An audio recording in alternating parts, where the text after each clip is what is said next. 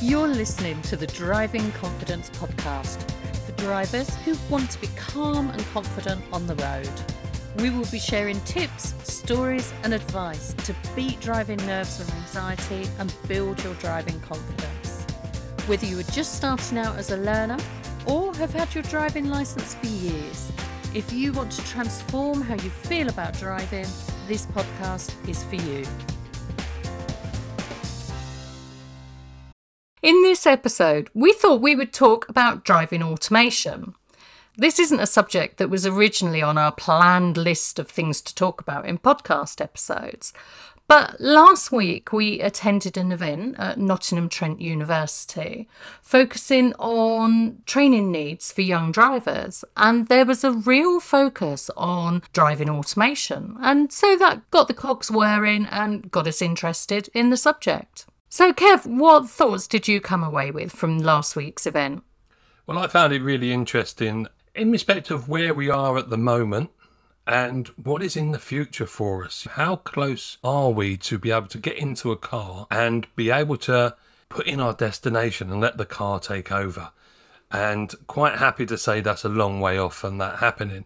But also how much automation is already in the cars that we could be using, that is fitted, but we don't use it as the manufacturers designed it to be used. So I was really interested to find out basically where we are now and what we can do as trainers to help our students, clients, with the automation that's already in the cars that we have.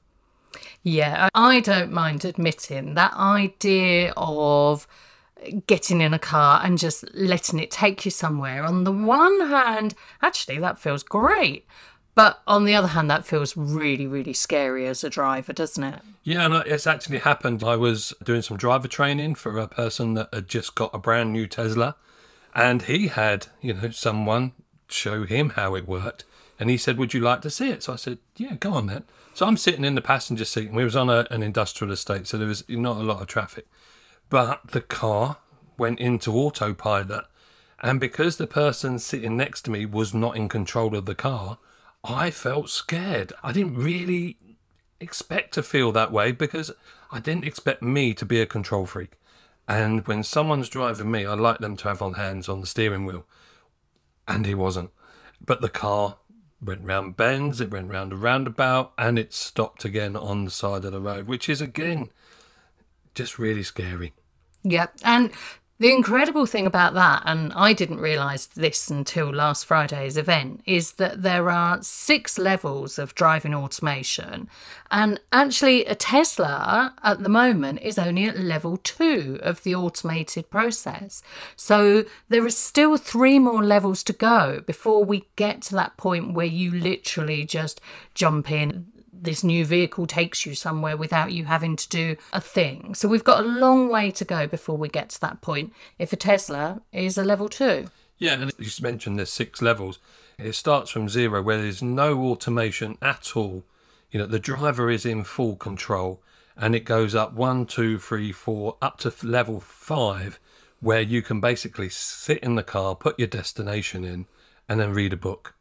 You don't need to do anything. The car will be in full control. That is a long way off, we found out, which is good in my eyes. It's good. But it's interesting to see where they're going with this automation in driving. Yeah, and it really got us thinking, didn't it? So we won't concentrate too much on those high levels of automation because it's a long way away. But the research that's been done, it really is around training interventions. So the research is all about what training will need to be put in place for this to happen. And also the research is about what would need to be done to get people to accept it. So what do you need to do for people to become confident in these systems, to be able to move through the different levels? And the overwhelming message that came back from the research last week is that there is a lot of training that will be needed in order for these levels to happen. So I can't remember the exact quote. They used a quote that was saying that the paradox of automation is that the more complex or sophisticated the automation is, the more need there is for training in the human being who needs to control the automation. Yeah, exactly. I quite like the fact it was really nice the way it was put, but it's down to the training. And I think that we have so many automation devices on our car at the moment, but a lot of people are scared to use them, or they don't know what they do, or they don't even know they're fitted to the car that they're driving. So as trainers, I think we need to do more with that.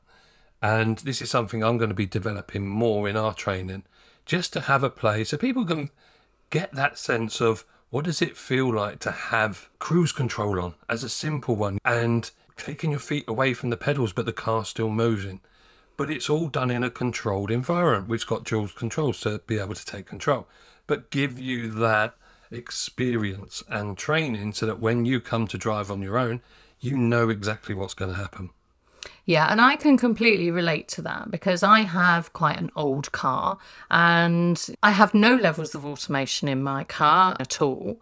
But for example, in your car, you have cruise control. So that fits in at level 1 of driver assistance. It's a driver assistance aid, and that fits into level 1 on the automation levels. So I wouldn't have a clue how to use cruise control because I've just never experienced it. I've never had a car that has any of those systems. I'm even a little bit scared of your handbrake because you don't have a proper handbrake. So there is definitely a confidence thing in there, isn't there, about using these new systems, using any new technology that can help you. Yeah, and you mentioned handbrake, which is different to the normal handbrake, but it's basically the same. It just helps you. But that's not until you've had a go of it. Yeah. That's not until you've experienced it that you actually realise, oh, it does that. Or, oh, I can use it manually if I want to. You can. So these sort of things need to be expressed in lessons, or when you pick up a new car, if you've already passed your test, get the people to show you what they are. What does it do? How does it work? And then when you go to use them on your own, make sure the area is safe for you to do it. So don't do it around the M25 and start playing with the car and think, what's going on? So make sure you're in a controlled environment yourself when you need to play with these things. But again, when do you use these automation devices that we've got? I mean, I've mentioned speed limits, but most people that I train, especially fleet trainers, when we go into companies and train their drivers, they will use it on roadworks and they find it absolutely fantastic where the speed limit is 50 miles an hour in the roadworks on the motorway. They can put the cruise control on, set it at 50 miles an hour, and it's fantastic. They just stay at that speed so they know that they're not breaking the speed limit, which is fantastic because they're using their technology in the car. The other one is speed limiters. So a speed limiter is basically where you cannot go over a certain speed. You can set it in your car, say 30 miles an hour. If you're in a 30 mile an hour zone, you can set the speed limiter at 30. And no matter how much you put your foot on that accelerator pedal, the car will not go above that speed that you've set it at. So you could put your foot full to the floor in third gear and try and go over 30, but it just won't. So again, these are all devices to help you use them properly. But when do we use them and how do we use them? Again, lessons or getting familiar with it. And this seems really obvious, doesn't it? Because particularly something that helps you maintain a speed and keep the correct speed. I mean, this is multi-purpose, isn't it? Because one, you want to be remaining at the right speed so that you don't get a ticket or points on your license. But more importantly, we know that speed is one of the biggest factor when it comes to road deaths. So anything that can improve safety and help on that has got to be a good thing.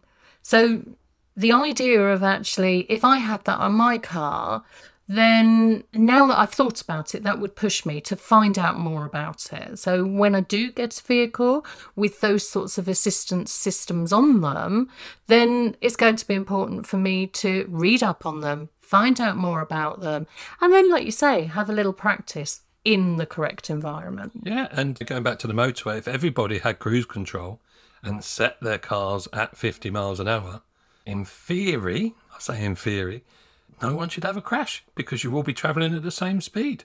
So it seems simple to me in some ways, but scary in others because we also know not everybody does. They like to go a little bit faster. So we not all set our speed limits at 50. It might be 51 or 52, or it might be 48, 49. So again, we're all different. We all use things differently. So again, it's quite interesting. But where they're designed to help you, what I also think is these systems can also cause us stress. And one of the automation devices that I find really helpful, but at the same time probably the most anxious that people get with, is parking sensors. Yeah, beep, beep, beep, beep, beep. Yeah, and it goes faster and faster. And what happens when you hear beeping getting faster and faster? It makes your heart go. And people get stressed and they just panic again. So these sort of things are designed to help, but they could actually cause us more stress. And what have we done to actually help that? It's in lessons. Put them on so you find that you get used to it, and you can find out when it changes from white to amber, and then red means you're really, really close. But when you stop in amber, get out of the car and have a look to see how close that actually is. Some cars have got cameras fitted, so it's a lot easier. But if it hasn't got a camera fitted and you're just using the sensors, still get out and have a look. Because they're designed to help you, it doesn't necessarily mean that you know how close you are. Yeah, I mean, that sound is designed as a warning, so it is designed to trigger a response in you. And I guess there's some work there on the mindset of not every warning is life or death.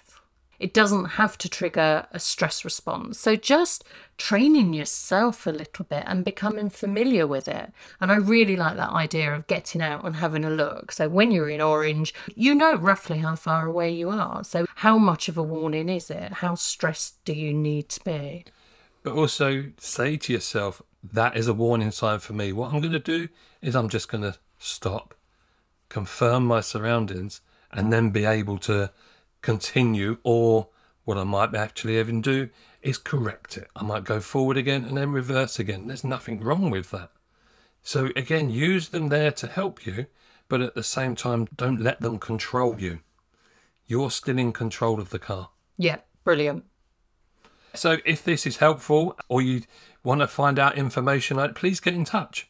If you've got something on your car that you don't know, get in touch with us. Use the manuals in your car, although some of those are online now, so even harder to get in to have a look at. But again, find out what they do. Find out what your car's got fitted to it, and become familiar with it and use them. The more you use them, the better, and hopefully you'll become familiar with them, so it becomes easier and less stressful to actually use them, and use them in the way they were designed to help you. Yeah, definitely.